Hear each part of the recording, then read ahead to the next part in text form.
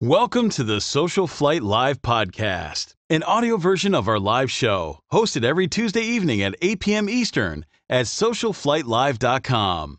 Social Flight is brought to you by Aspen Avionics, Avidyne, Bose Aviation, Continental Aerospace Technologies, Lightspeed Aviation, Massimo Mighty Sat, Tempest Aero Group, and Whip Air. And now, here's your host, Jeff Simon. Good evening, everyone, and welcome to Social Flight Live. I'm Jeff Simon. We have an amazing show for you this evening. Kenny G is here, and he's both a pilot and, of course, one of the world's best-known musicians. Cannot wait to have him join us. Before we get started, just a few things. First of all, be sure to check out socialflight.com and the free apps for Apple and Android devices. You have tens of thousands of aviation events, destinations, so many things going on, including webinars and other educational activities such as tonight's show. And in addition to that, you also have the Fly to Win Challenge, where we have prizes that we're giving away and so many things. All you need to do is fly, check in, and win. We are here to support all of you. And as we approach March and the end of another period of education for those mechanics out there, if you have your IA as well, we have Social Flight's FAA Learning System. Just go to Social Flight, click on the FAA Credits tab, and you can take a bunch of courses for your Aviation Maintenance Technician Credit, that award program. Or if you have an inspection authorization and you want to use those 8 hours of annual education to be able to qualify for your renewal, well, you can do all of that for free on Social Flight. Just go to that same socialflight.com FAA Credits section and search for those IA renewal programs. Tonight's program is brought to us by Bose Aviation and the amazing Bose A30 digital ANR headset. Absolutely fantastic with wonderful music fidelity, which is a perfect fit for tonight's guest. Kenny G is a household name and the best-selling instrumental artist of all time, known for his innovative, smooth jazz and iconic soprano saxophone. As a composer, producer, and performer, Kenny G has sold more than 75 million records worldwide. What you may not know is that Kenny's also an avid and passionate pilot. For the past 35 years, he's been a GA pilot, transitioning from a Glass Air 3 to his current de Havilland DHC-2 Beaver that brings his aviation passion directly to his lakefront home. His love of flying has taken him across the United States at a leisurely 98 knots, serenely taking in the view along the way. He was awarded the Living Legends of Aviation Award in 2019, and only a few weeks ago, I was fortunate enough to see his truly spectacular performance accompanying Morgan Freeman singing Fly Me to the Moon at the Living Legends of Aviation event. I'm thrilled to have him with us tonight. Going to bring him on the line now. Please help me welcome to Social Flight Live, Kenny G. Hey, how are you doing, Kenny? Hi, Jeff. Thank you for that great intro. Very, very nice. Thank you. It is an understatement at best. I am so enamored with your work. You know, it's funny, as I talk to a bunch of different people and so many hundreds and even thousands of viewers of the show, that when we talk about names that people recognize, everyone recognizes the words Kenny G. I mean, you have made it into every household. It really is an impressive feat and very well deserved, sincerely. So what I'd like to understand a little bit is how, I know you've answered this before in many venues, but how this got started. Like, how did you take your love of music and find it and then actually become it and make it your commercial focus? Yeah, well, that's a very long story, so I'll try to make it not too long. So you're really asking, how did Kenneth Gorlick become Kenny G, is what you want to know, right? I'm letting you explain that one. Well, listen, so just like most kids, I started an instrument when I was 10, and that's kind of the thing in fourth grade. You pick an instrument, at least back in my day, and then you just go to school and you carry your instrument there, and then there's a teacher there that kind of shows you how to play it. Well, when I picked saxophone, I did it because I saw someone playing it on the Ed Sullivan Show. was just watching it. I don't remember who the sax player was. I didn't even know much about anything musically then. But I liked this. I liked the way it looked. I told my mom, I said, you know, I would like to play that instrument. And, you know, so her experience with me was that I took piano lessons and quit because I didn't like piano. So she said, well, listen, we're just going to rent you a saxophone. You know, you may not stick with it. But as soon as I got it, I loved it. And I love practicing. So that's kind of how I got where I'm at, is just that I love practicing. I'm intrigued with something that interests me. And if it interests me, I want to get really good at it. And when you get good at it, it becomes more fun. And if it's more fun, you keep doing it. And that catch-22 keeps me in the game. And like just this morning, 3 hours in the morning, I practiced my sax again, as I do every single day. And so that's how I got here, basically. And so then, okay, so you can be good on an instrument, but then that doesn't necessarily mean you're going to have a career, you know. Right. So how does that all happen? Well, you know, there's a lot of luck that goes involved. There's timing. It just so happened that I grew up in Seattle, and when I went to the University of Washington, there's a band director there that was responsible for getting people to play in different things. For example, let's say Sammy Davis Jr. is coming to town and he needs an orchestra. So who gets to play in that orchestra? He's not going to carry an orchestra from town to town. So they pick up guys in each city. Well, my band director was in charge of figuring out who to play, and he singled me out because he knew I had talent. He says, look, you want to do the Sammy Davis Jr. show? I said, of course I do. And so I did that. And in high school, the same thing happened when Barry White came to town, and they needed a sax soloist, and I got that gig. And so that kind of started the process of me doing things and creating somewhat of a name. Listen, in those days, Jeff, and I'm not sure if you're younger than me, or I think you're probably younger than me, but there was no internet, there's no computers, there's no cell phones. So there's no way to know anything about anything unless you read about it in the paper or you saw it on the 3 channels that we had on TV. Or word of mouth. So word of mouth was that there's a young guy in Seattle that can play. And that word got to a guy in Portland, Oregon, who had a band that was looking for a sax player, and he already had a record deal with Arista Records and Clive Davis, the very famous Clive Davis, the guy that makes people superstars, right? So he's looking for a sax player. He hears about me in Seattle, calls me on, you know, the landline that rings at my mom's house, and I'm there. Hello? Hey, this is Jeff Lorber. Who? I don't know anything. Anyway, he explains what's going on. I drive down to Portland. I audition for the band. I get the gig.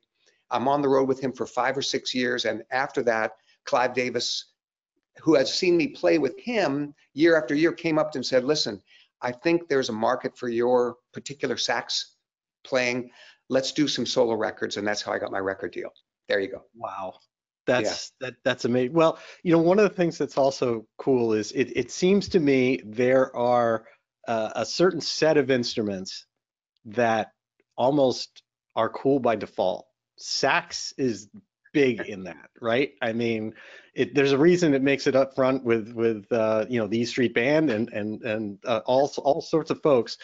Sax is something you get out there and you strut on and you really show your stuff. Was there any element of that kind of drew you to it? I mean, there's a million other instruments you could have picked. You know, honestly, no. It was really just for the love of the instrument. I was a shy guy in high school and college, so it wasn't like I thought I was anything special. So for me, it was just, I figured if I learned to play this thing really, really well, things would take care of itself, you know. And I listened to all the great players that I could listen to at the time. Again, somebody has to give you a record, you know, because there's no internet. So you don't know who are the great sax players. So somebody has to tell you that. So my teachers would say, listen, you know, you should listen to John Coltrane or Sonny Rollins or these jazz greats, Stan Getz, who I'd never heard of any of these things. And when I listened to their records, went, whoa, I said, the sax can do this? I had no idea that, okay, if the saxophone can do that, I want to do that. So it just motivated me to practice more. And fortunately for me, I could never sound like anyone else. As hard as I tried, I wanted to sound like so-and-so. I wanted to play like so-and-so. And every time I played the saxophone, it just sounded like me. And I was so frustrated up until a certain point where my sound became something that people enjoyed. And so then it was like, oh, maybe I shouldn't be fighting this. And it was a fight I was going to lose anyway. No matter what I do, I sound like me.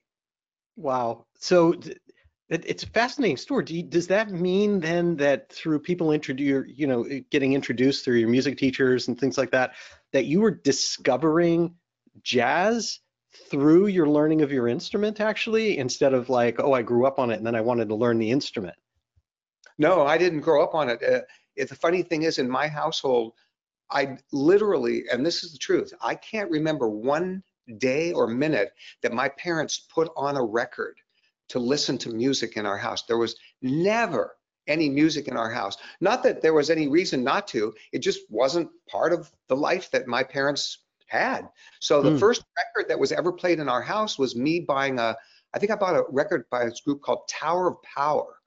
And I put it on, and I was 16 or 17. I just, because I heard it on the local radio station. Well, whoa, I really like that. So I went down to the record store. I said, well, who is this Tower of Power? So I put it on. I go, oh, I love it. And that was the first record ever played in our household. So I didn't grow up on jazz, but what happened was that since I loved sax so much, hearing these jazz greats play these amazing lines made me think, okay, if I practice hard enough, I will learn to do it, and I want to do it because that's super great what they're doing. And that's kind of how I approach anything. If I really like it and I see somebody doing something really great, I go, okay, show me how to do that because I want to do that too. And then I work hard at it. There is really, really something to that, because I'll tell you, at almost 200 shows that we've done here on Social Flight Live with some of the most inspirational people in aviation and space and some of the most accomplished people in history, there's a common thread of people following a passion that their family didn't necessarily have, where they had to discover it for themselves and blaze their own path. And that's what you're describing to me. That's what I'm hearing, is in your discovery of music, and you're pushing with both jazz as well as, of course, your proficiency at your instrument with the sax, that making your own way and not necessarily having that experience gives you a very unique voice. Is that something that kind of resonates with you? Absolutely, absolutely. And the good thing was my parents didn't fight me on it. They didn't say, hey, listen, this music thing, when are you gonna study something, to get a job? But here's another interesting thing. I didn't like studying music. When I went to the University of Washington, I went to a music class, and the first day of the music class, and now I'd already played a bunch of gigs, so I already kind of had a vibe of how to play the sax. So they started talking about the technical side of music, the mechanics of the chord structure and the notes, and literally, I didn't want to know all that in my head. I just wanted to let my ears and my heart tell me what sounded good. That's what made it really great for me. So I ran out of that class as fast as I could, never turned back, never took another music class other than performance classes.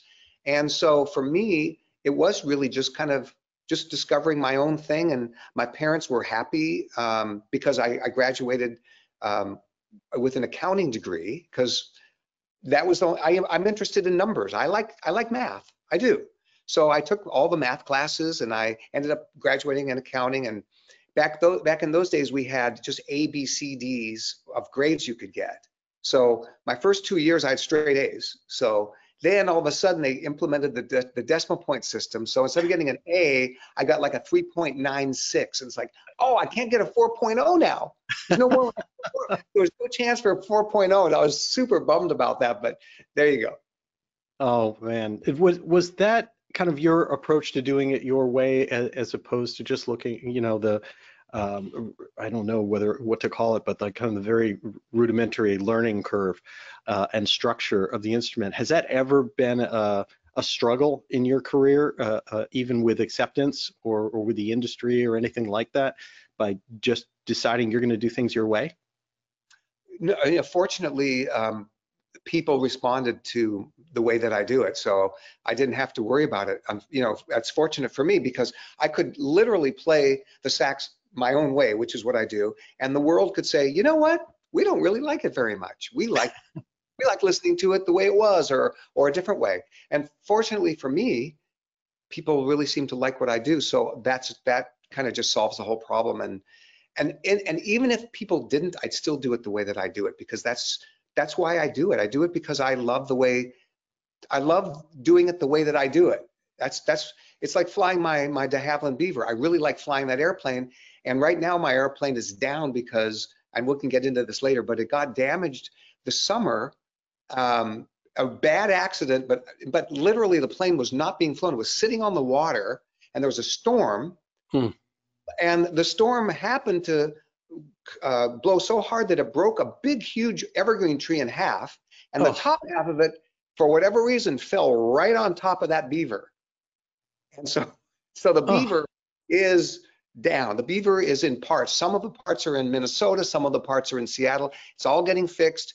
But the point I'm making is that friends of mine said, hey, you want to go fly my plane? You want to go? It's like, actually, not really. I'm actually just I'm okay to wait to fly the plane that I like to fly. It's like I like to play the sax the way that I like to play the sax. So that's kind of my vibe on certain things. And so it worked out really well for me, fortunately, again, because people responded positively to the sound that I came up with.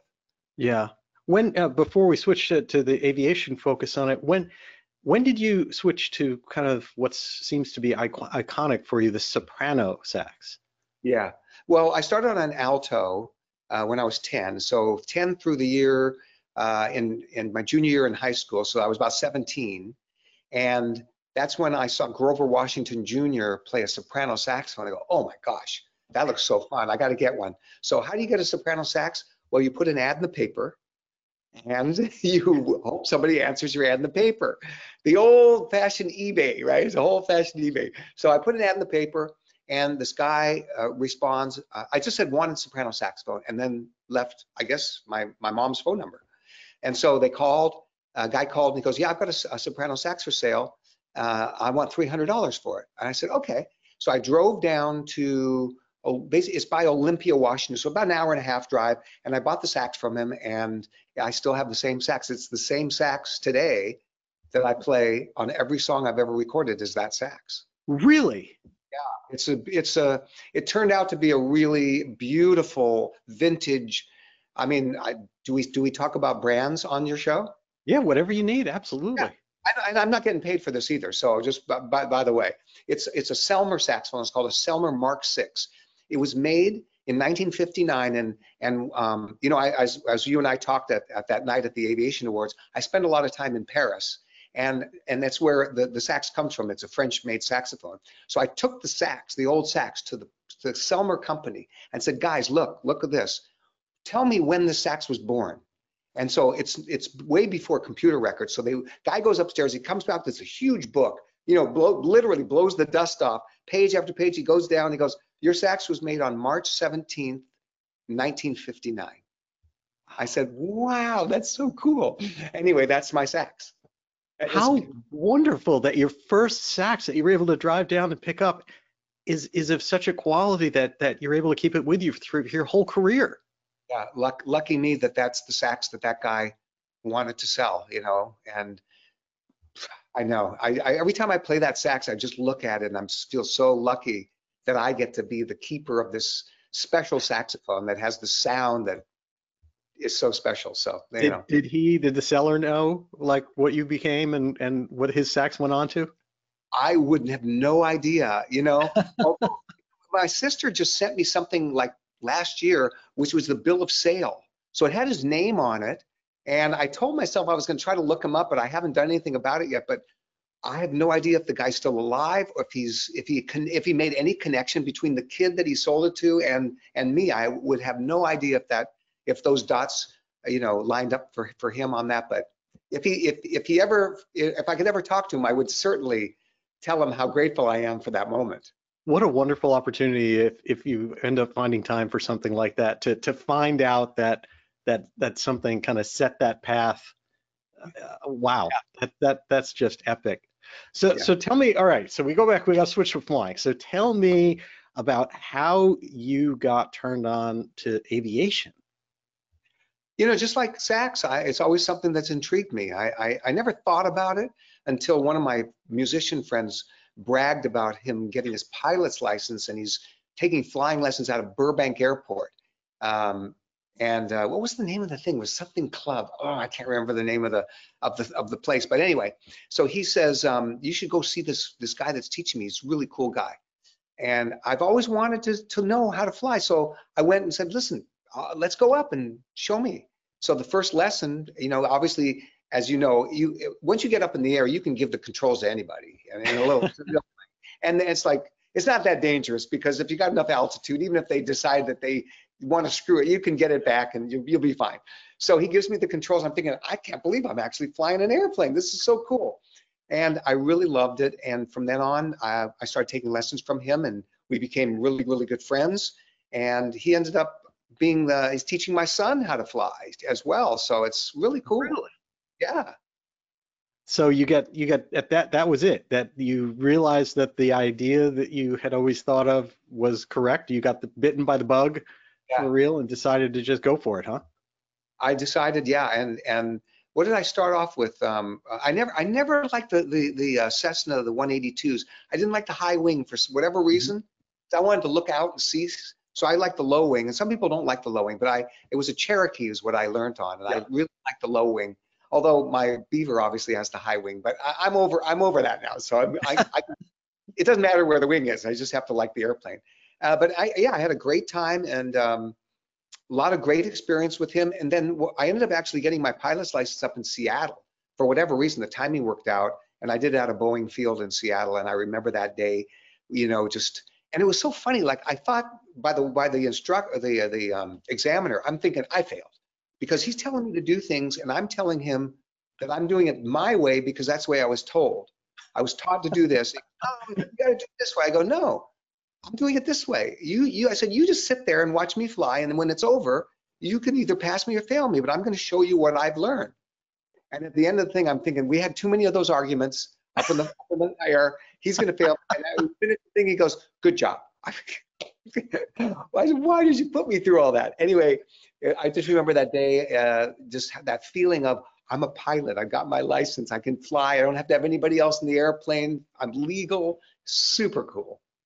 Were you nervous on your first solo, the first time that someone got out? Yeah, I was only after I started to, make my first climb after takeoff, because I'd never flew an airplane that didn't have another 200 pounds in it. So all of a sudden, the airplane is reacting so different. Wait a minute, what am I doing wrong? This isn't correct. And then I had to yeah, we're a lot lighter. We're a lot lighter. Okay, so now everything's different, and just feel it. I'm a jazz player. Just work with what you're given. So I just figured it out, and it was cool. And I remember, tore my T-shirt, and I got a great picture of that. It's super great. Yeah, it was a great feeling. The soloing was a great feeling. Wow. And then how quickly did you decide that you were going to buy a plane? You're going to move. You said the Glass Air was the first one that you did? Yeah, pretty soon after I got my pilot. That's an aggressive first plane.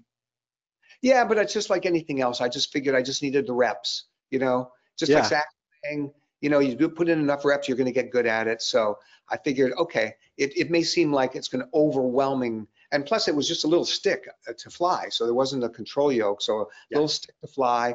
The guy that built it was from Walla Walla, Washington, an old guy. And so I had it all checked out by some avionics guys and mechanics. And they said, yeah, no, the guy built a great plane. So it was called 111 Juliet, Quebec. That was the call of it. And I changed it to 333 Kilo Golf eventually.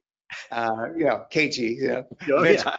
But I, you know what? I never really liked the call letters with my initials on it. So even though it was 333 Kilo Golf, I always called it 111 Juliet, Quebec. And it was so fun to fly, so fun, so fast. I mean, we would, and then my same instructor, Harry, he said, I was going on a tour. I said, look, Harry, come with me on the tour. I'll pay you so full time, and I'll get my instrument rating. We'll take the Glass Air. We'll just fly it to every gig. Let's just do that. It'll be super fun. And so we did that. And, I think about 1,000 hours later on that Glass Air, I was flying it down the coast from, I think, Monterey down to LA. and I'm along the shore, and there's Big Sur, and I'm flying this little plane, and I already had one scare in the plane when I naively went into icing conditions. You know, it's Mm. like I can see now. So when I read about that stuff in the manuals where you read about these, you know, really horrible accidents, you know, I could have been that. I could have been read about, because you just naively just don't realize, oh, and I have ice building up on the wings, and I wasn't being able to climb, and I thought, okay, I better get things better change quickly. And so I remember talking to air traffic control, and I could tell that I was almost out of the clouds. I just needed to go up a couple thousand feet, and I said, look, I need higher. And they go, we can't give you higher. I said, look, I really need higher. Are you declaring an emergency? I said, in 30 seconds, I will declare an emergency if you don't give me higher. Well, 20 seconds later, they go, you can go higher. So I break out of the clouds. I look at my wings. They're all iced up, and then the ice starts to melt, and I landed. So I already had a scare in that little airplane, Mm-hmm. but I handled it, you know, no problem. I handled it. And when I was flying down from Monterey, I was flying over the ocean. The ocean was super rough. And I'm looking at the highway, and it's super curvy. And I thought, you know, if I lose my engine right now, I have nowhere to go. Nowhere. This little plane is going to glide like a rock, because it's got little tiny wings. It's not going to glide very far. And I said, okay, this is my last flight in this plane today. Today is my last flight. And I mean, I had no reason to assume that anything else was going to happen except it was going to work out great, which it did. I landed at Burbank, and I never got back in the plane.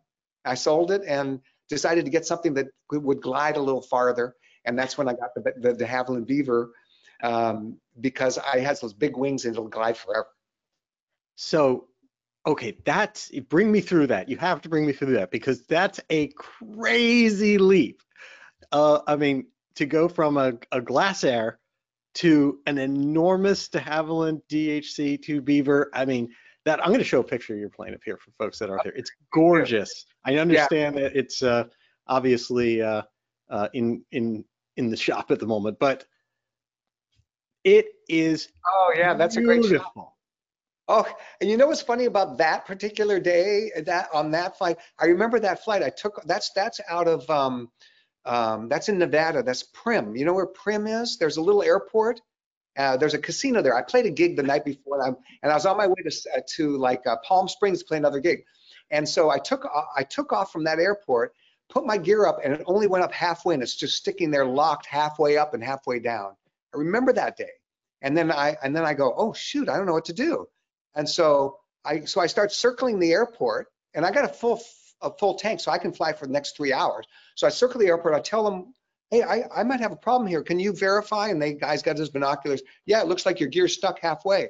I start pumping the emergency things. Nothing's happening. So I get on the phone. I call my Beaver experts in Seattle.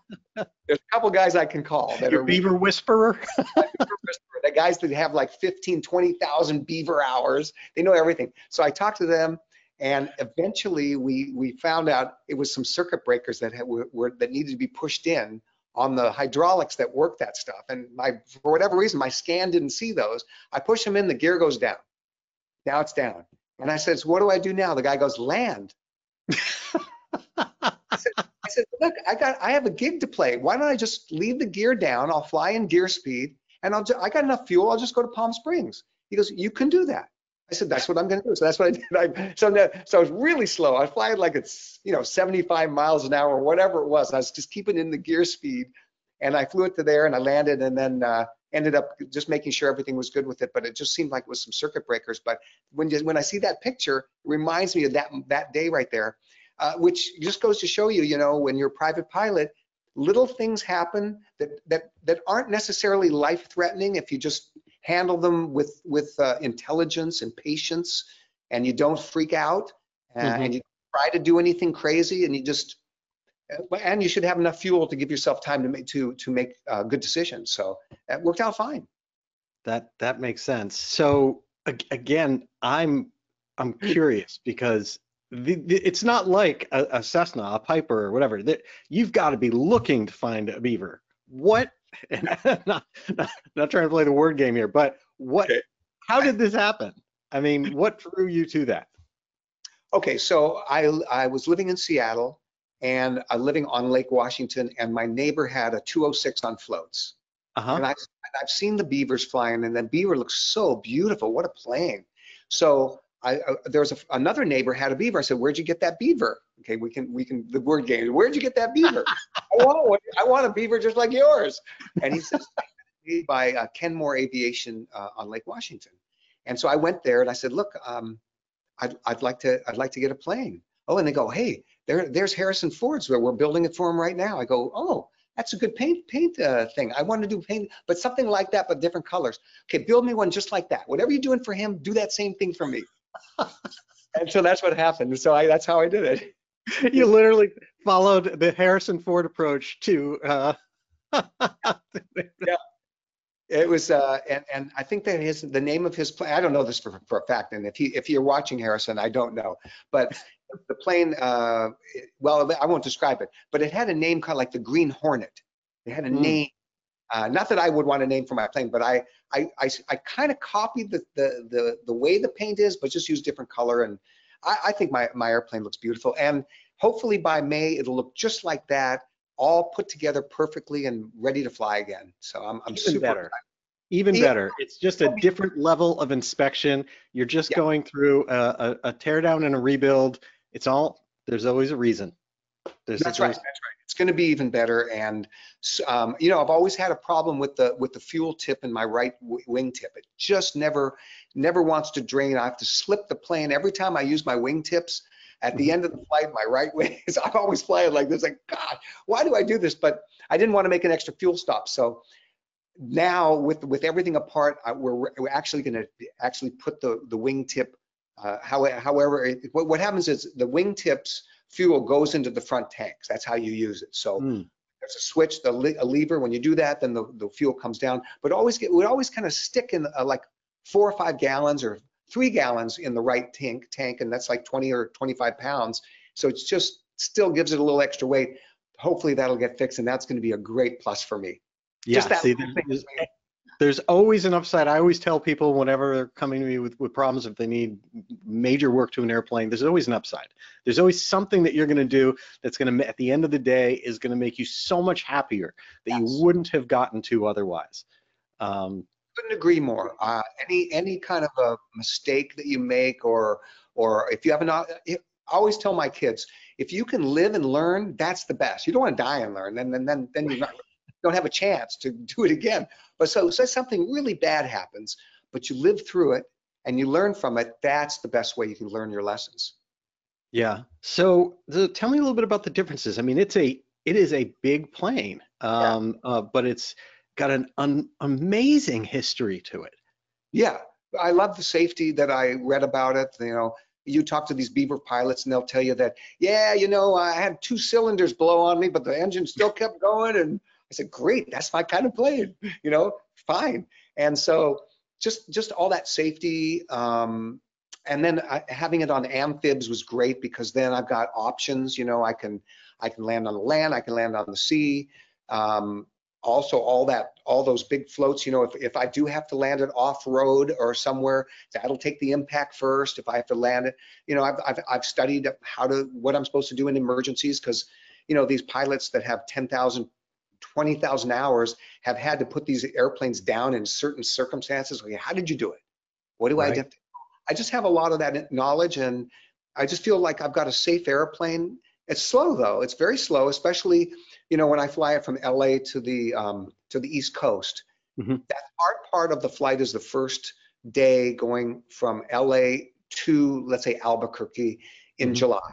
It's hard because it's super hot, super hot. So once so I use my wingtips. Then I take off from the LA airport. I fly out of Camarillo, and I Mhm. try to get up to like 11,000 feet so I can just stay up there as long as I can. But when I come down, the next takeoff, I'm taking off in like 100-degree weather, Mhm. and it's tricky because you don't want to fill up with too much fuel because of density, altitude. So you have to really, really watch. That's the tricky part, and that's the part I really don't like about Yeah. my cross-country flying. Once I get past Albuquerque, good to go. Good to go. I'm good there. Dalhart, Texas is not my next stop, and then I'll stop in like, could be Kansas City, and then I'll hit, Peoria, and then I might head up Chicago, and then I'll go past Detroit, and then I got to cross the border. I'll go up to Canada, and it's really a cool trip. And I've done it probably about a dozen times, maybe 8 times alone, and maybe 4 times I've had people with me. It's been super cool. It seems like an airplane that, at least when you're not dealing with super hot temperatures or density altitude, that you can load a lot in there. I mean, that plane was meant to take some moose meat out of somewhere. Yeah, that's right. Yeah, it's got that engine is really strong. So, but one thing that I never overload it. Never do that. I Mhm. know that's where you're asking for trouble. And so, if I've got a bunch of friends that want to go flying, I'll look them over. I'll go, all right, I'm going to pick the two lightest people. No offense, you guys aren't getting in the airplane. You're too heavy, or only you alone. And that's just the way it is. You got to make decisions like that. Yeah, you told a really good story. I'm hoping that you'd repeat for some folks here at the Legends event with Kurt, having to do with taking Kurt Russell flying, I believe. Oh yeah, yeah, yeah. And that was spontaneous. I never even thought about talking about that. But so we were about to do this duet with Morgan Freeman, which, come on, who gets to do a duet with Morgan Freeman? It was so cool. Um, and so Kurt Russell was there, and anyway, before the show, the song, Tom, who was the MC, was asking me about the Beaver, and I looked at Kurt Russell and I go, oh yeah, we had a flight together in my airplane. So the story is that we were both on the same lake, and so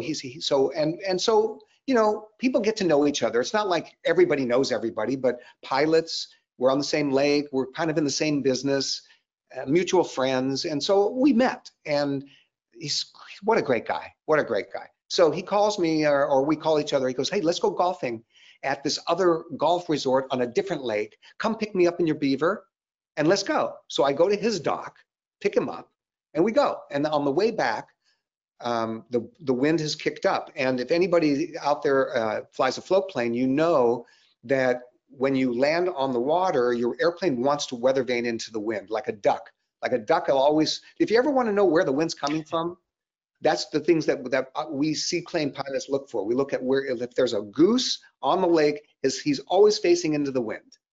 So you just know that. And you know how the waves go, and you can watch how the surf goes, and you can know where the wind is. So the airplane, I land fine, of course, and then I'm trying to go to his dock, and the airplane keeps wanting to go to where the wind's coming from, and I can't get to his dock, and I can't get to it. And so I say to him, okay, look, I'm going to go in hot now.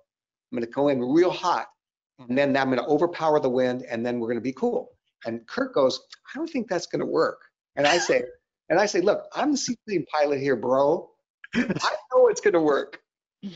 So he was totally right. It did not work. All it did was I was going so fast that once I weather vaned, I was now heading for a shoreline, and there was no way I wasn't going to hit the shoreline. And I didn't want to scratch up the Beaver. So I look over at Kurt, and I say something like, bro, I'm out of here. And I get out, open the door, run to the front of the airplane, and I dive into the water so that I'm going to stop the airplane from getting all scratched up. And if I get scratched up, I'll be fine. And so as I'm waiting for the airplane, I'm just staring at the airplane. Here it's coming. I look to my side, and there's Kurt Russell. There's Kurt Russell, who had just decided that he's going to just help his fellow bro out. He took off his shirt, he jumped into the water, and he's standing there ready to get all beaten up to help me keep the plane from getting scratched up. And I looked at him, I went, bro, you're some kind of guy, and you are some. And that was a really cool moment. I'll never forget it. He'll always have my respect as a man's man for doing that. That's really cool, because he didn't have to do that. He could have just stayed in the airplane and let the pilot deal with his airplane. No, but he's a very accomplished pilot, and that is a classy move.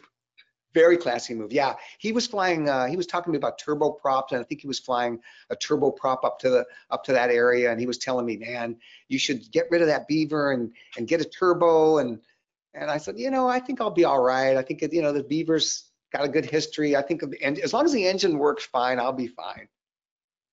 Wow. Do you see this as the plane that you're going to stay with? Like long term, you're absolutely in love with it and it just fits? Yeah, but if I had an unlimited amount of capital, I think what might do it, I might leave the Beaver up there at the lake, and then get one of those like I don't know what's it called, the Eclipse jet. It's like that Oh, single. You know what like I'm the talking Cirrus jet, about? Yeah, it's got a little plane, the wing, the the Cirrus SF-50 jet. Yeah. something like that, and it's got some like a button you push and it'll land it by itself, at some airport. It does all the thing, and I'll get one of those and then fly that across the country, so I could do that in like 10 hours instead of 3 days. I would do that. And that, Kenny, I don't think that's unachievable for you, man. That yeah, that that doesn't seem like much of a reach. I think you can make that happen. I think we can. We've had Dale Clapmeyer here on the show. We'll put a word in. maybe I don't know. I don't know if I'm ready to do that. I kind of like the romance of stopping at some of the airports that I stop at. There's not a person there. There's just a gas pump and a credit card. I take my credit card and I just pull up, and there's not a person. It's an empty field with a gas pump, and I fill up and look around and use the bathroom when literally there's no bathroom, but I use the bathroom and get back in the airplane, and I go, that was actually really cool. I just stood in the middle of this field, looked around. There was no people to talk to, and just doing that whole network of general aviation that's really great. The air traffic controllers, the people at the airports, everybody wants to help everybody else out. I mean, I just think I've met so many wonderful people on all my trips across the country where I'm stuck somewhere. Like I think I landed at this one airport and there's no cabs, there's no nothing. And then I just saw somebody go, "Hey, can you give me a ride somewhere?" And didn't know who I was or anything, and said, "Sure." And takes me to some hotel and says, "Hey, what time are you coming back?" I said, "Well, I'm probably going to take off at 5 in the morning. I'll pick you up." Just picks me up, takes me back to the airplane, and just because, or here's the keys. And he just throws me the keys to some old like Dodge Charger that's sitting there. And I get the Dodge Charger. You trust that I'm going to bring the Dodge Charger back, which of course I will. And it's a really cool vibe. Isn't that wonderful? I mean, that is just one of the best parts of general aviation is middle of nowhere, meeting people spontaneously and Yeah. getting to see what our community is all about. One time I was trying to get to my lake place up in Canada, and this is what you read about in those magazines. So the weather's really, really crappy, and I'm instrument rated, but for whatever reason at that time in my flying career, I was not really a career. I was just nervous about flying in the clouds. Yeah, I'm not now because I've overcome it and I've put in the reps and now I feel really good about it. But I would be scud running. I'm low and it keeps getting lower and it keeps getting, that whole story, right? So I'm flying along the shore of Lake Huron. So I'm looking like, okay, well, I got lake underneath me if anything happens. And so I'm going to try to just get under this one little cloud. And now all of a sudden it's just down to the water in front of me. Ah, shoot, I'll turn around. I turn around, it's down to the water behind me. Mm. Oh, okay. So I go straight down, and I land. And I'm just kind of sitting out there. And now the people that are have their little places on the shore are coming out to see what's going on. Am I in trouble? Whatever. And so I met some people and I just told them, no, I'm just waiting for the weather to clear. They go, come on in. Here, come. So I beach the airplane and I go in and people are giving me food, no drinks yet, no, but it's like a family. And then somebody recognized me and then they go, hey, are you? And I go, yeah. And they go, oh my God, I can't believe so. It was a little awkward, but here I am just like in someone's living room and I'm kind of stuck thinking, okay, I hope everybody's going to be cool. I'm going to get to leave, right? You're not going to have me forever. And I spent like 4 hours there waiting for just a little window. I got my window and I left, and it was super cool though to meet these people. How would I ever meet somebody like that? Isn't that absolutely wonderful? I swear it's my favorite thing about general aviation is doing that. So much so that we took a trip with my two boys not that long ago, where we did a trip we actually titled and put out on YouTube called No Magenta Line, where we had no plan. And we Nice. never had a magenta line ever on it. We literally went up and looked we went in general compass directions, and the only thing we used our map for was to stay out of airspace. And we just looked at a town, circled it. If it looked cool, we landed there and see what happens next. How long was your trip? It was right about a week, a little bit, perhaps a little bit longer than that. And I swear, we wound up going spelunking and cave exploring, and people took us up skydiving, and none of it was planned. We just landed, talked to people, told them what we were doing, and they were like, you have to come with us, or you have to come to dinner at our house, or just like you said, it's the way our world works, and I can't encourage more people to do it. You, of course, all doors would open for, as you mentioned. Well, you know, I'm not that recognizable when I'm in aviation most of the time, but people do, and then all of a sudden, you know, I get the special treatment, which I'm not sure how I feel about that. Yes, I enjoy it, but I kind of thinking, would you just be the same way if you didn't recognize me? And I'm hoping that the answer would be yes, probably so. I'm thinking. I think the good news is it generally is, because we hear these stories from everyone, which is wonderful. Tell me a little bit about comparing the aviation community to the music community, because you have, of course, this. You're in both, and what are there any commonalities that you see? Guy, good question. I know a lot of, well, I know a few musicians that are pilots, but I would say, you know, you have to be meticulous to be a good pilot. And you have to be meticulous to be a good musician. So there's the commonality there. You know, you have to practice. You have to keep your skill level up. Obviously, your life depends on it more in the air than it does, you know, on stage. But it's, I think those are the commonalities. In terms of the personalities, you know, my business, there's a lot more ego, I think, than in aviation. Good pilots usually don't have much of an ego. They're just always trying to learn. At least that's how I am. I don't have an ego when it comes to aviation. It's always, okay, I need to learn. Like, I always like to go up with there's two really smart guys out of Camarillo, you know, Curtis Warren and Jeff Witzel. Those two guys, Jeff used to be a Delta pilot for like 40 years. He was a captain. And Curtis is like the smartest pilot I've ever met. And so it's like, okay, Curtis, take me up. I mean, let's go up and watch me and tell me and just critique me. Tell me what and then you give me little things, and so will Jeff. And then I'll say, okay, you fly this RNAV, and let me watch how you do it. And I say, and then, oh, how are you keeping that level so, you know, the needle so pure?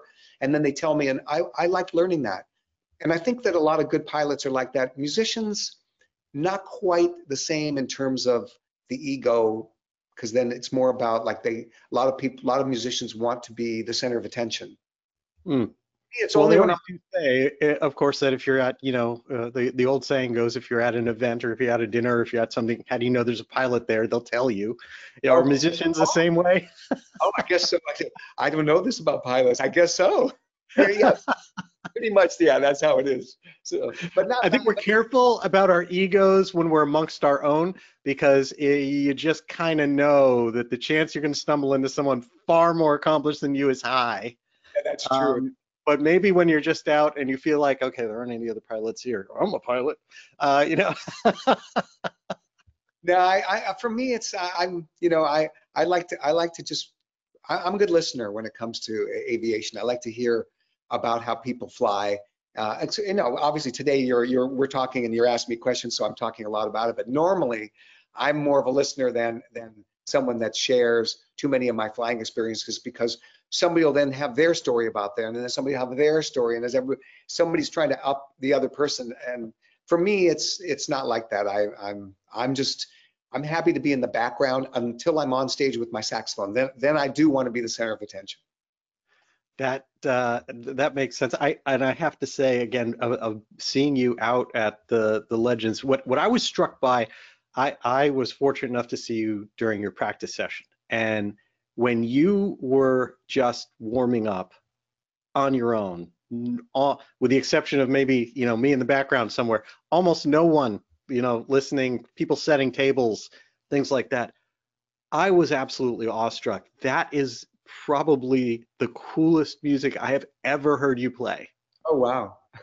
You were just riffing. You were just going, warming up.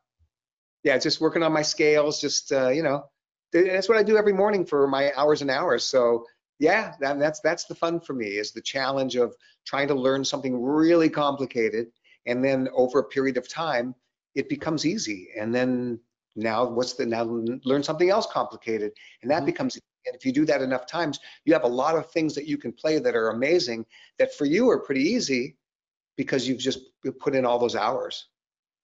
Yeah.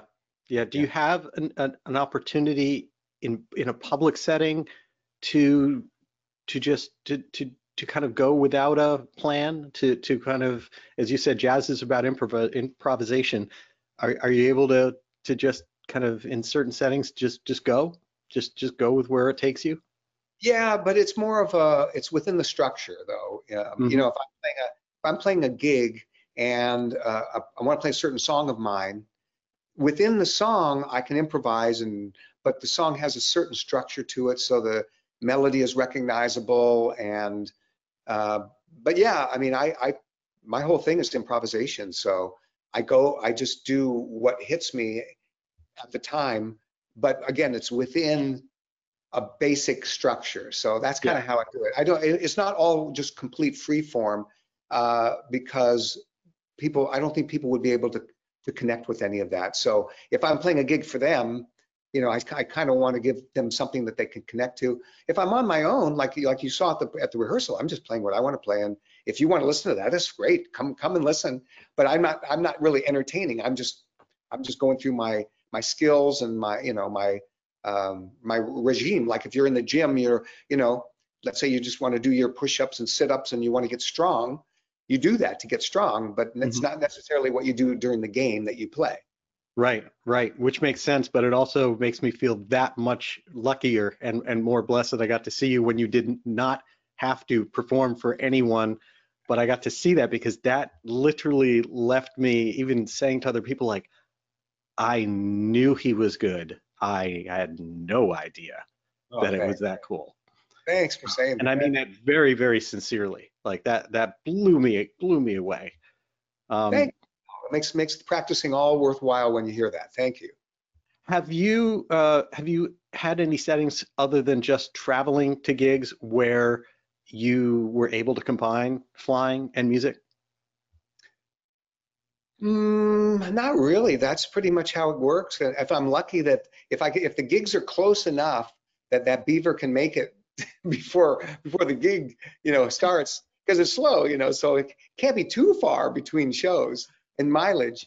It works out really, really well. So that's the fun part for me. Other than Do that, you with me, no, do it's you like always I take don't. it with you? Like if you wind up going and landing on that lake somewhere or doing anything, do you usually have your sax with you?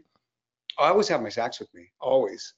I always have it. And there's been times when I've just pulled it out and sat in the back of the airplane and played, but unfortunately the acoustics inside the airplane are not great. Mm, So I'd have to, I could get out on the float and play, which I've done, and that's kind of cool. But uh, yeah, it's not necessarily the way that my music gets composed. I yeah. wish I could tell you, if I had a formula for it, I just do it that way. But some songs just come to my head when I'm driving. Some songs come to me when I'm practicing. Some songs come to me when I'm sleeping, and some songs come to me when I'm flying. I'll hear a melody and I go, okay, I got to write this down quick before I forget it. And so that's kind of how it works. And then I'll try it out later and see if it amounts to something. And then little by little, you start to compose more songs, and then you can put a record together. And that takes a long time for me. It takes years sometimes to make a good record. Just because I just want everything to be really, really great. Which it does. Thanks. That's absolutely fantastic. I love that, and it's what makes you you. What makes you valuable to both the music community as well as all of us in aviation. Also, did I see a clip somewhere in the ether YouTube land of you playing on a commercial flight? Oh yeah, yeah. That was I didn't want to do that at all. That was really I was kind of forced into it. I was sitting next to a lady. She was a flight attendant, but she was off. So we were sitting together, and she goes, I'm trying to raise money for this charity thing that she had going.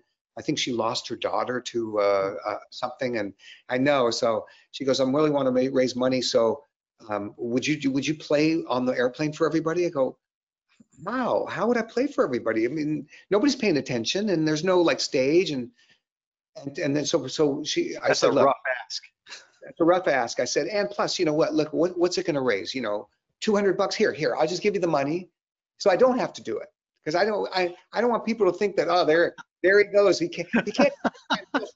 I'll give you Gotta have all, $200 for me not to do it. I'm no, because I don't want people to think like, oh, you know, he needs all that attention. And so eventually it just found, I was forced into it. And I mean, you know, I knew that it was going to be a good thing. So I walked down the aisle playing the song and they announced, hey, listen, we're raising money for this. If you like it, put some money in the such and such.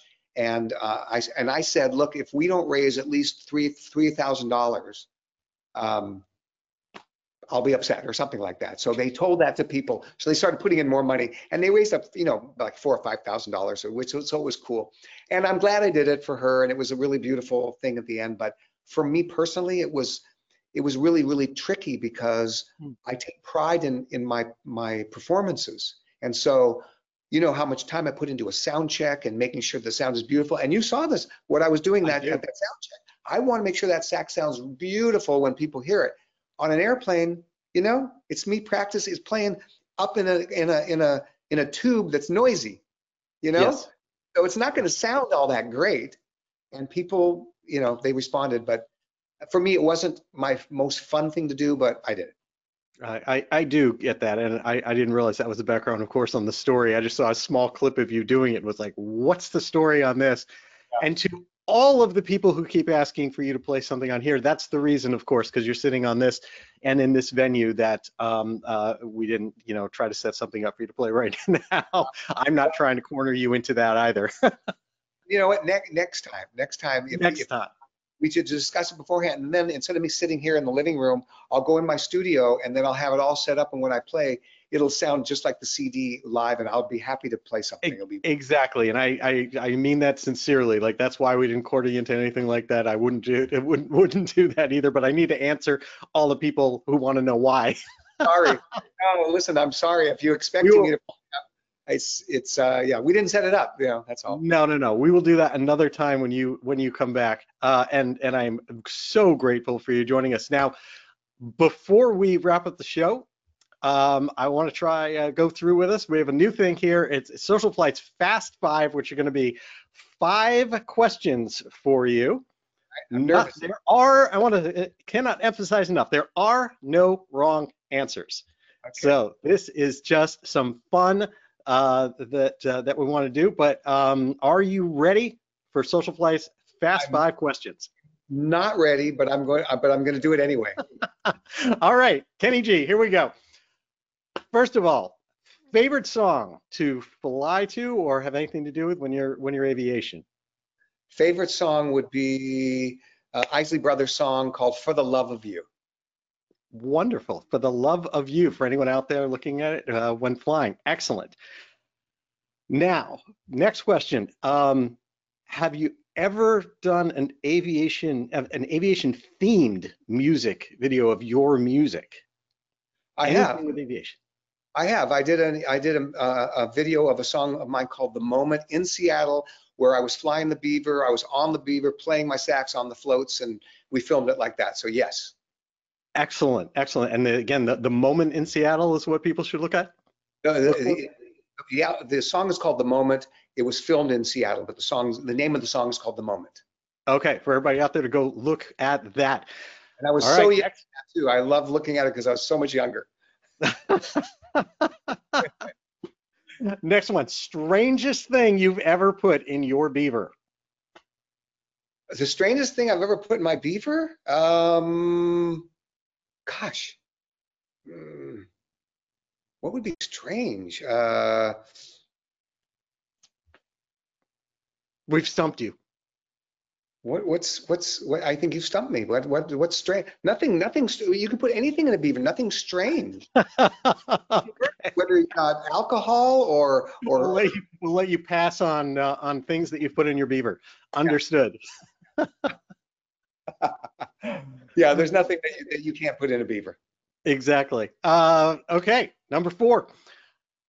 If you could, from anywhere, history, current, doesn't matter. If you could choose anyone around history or current that you would love to be able to sit down with for drinks, dinner, etc., and spend some time with, who comes to mind?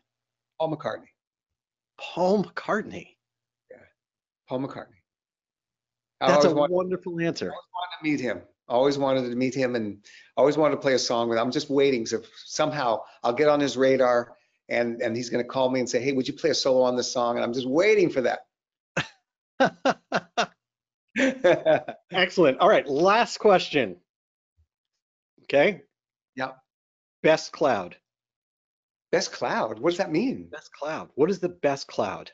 What is the best type of cloud? Best type of cloud? That's a question? It's a question. I'm not the one who wrote it. Best clouds are way underneath me. And Best clouds are way underneath me. Yeah, Okay. so I'm in the clear and I'm looking down at the clouds. That's best. That's an excellent answer. Other acceptable answers, according to the FAA, would have been stratus, lenticular, or a number of others. So we're not going to say anything was wrong with any of those. But Yeah. that clouds beneath you. That's a great answer.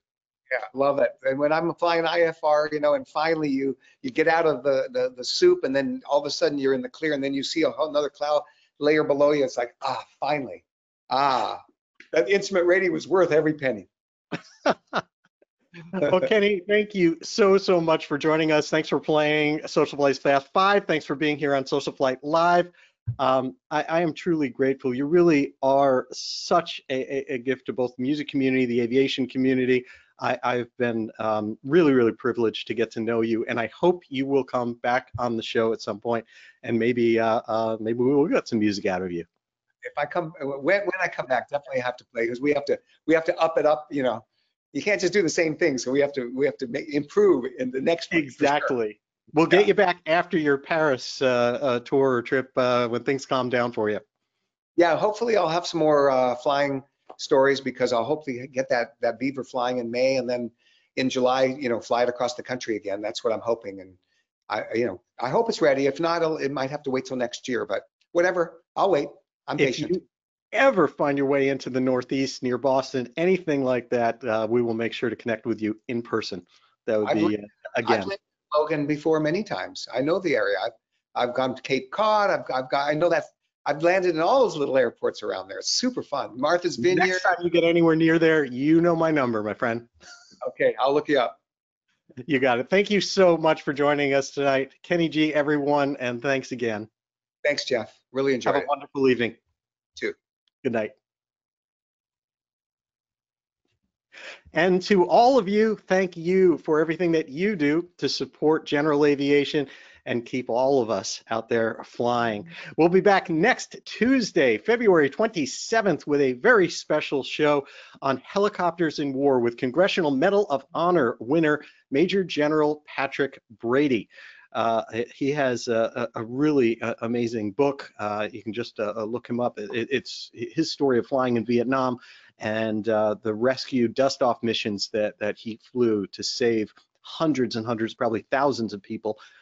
Is truly mind-boggling. And then on Tuesday, March 5th, it's more helicopters, because we're here with the aerobatic helicopter pioneer, Chuck Aaron, here on Social Flight Live.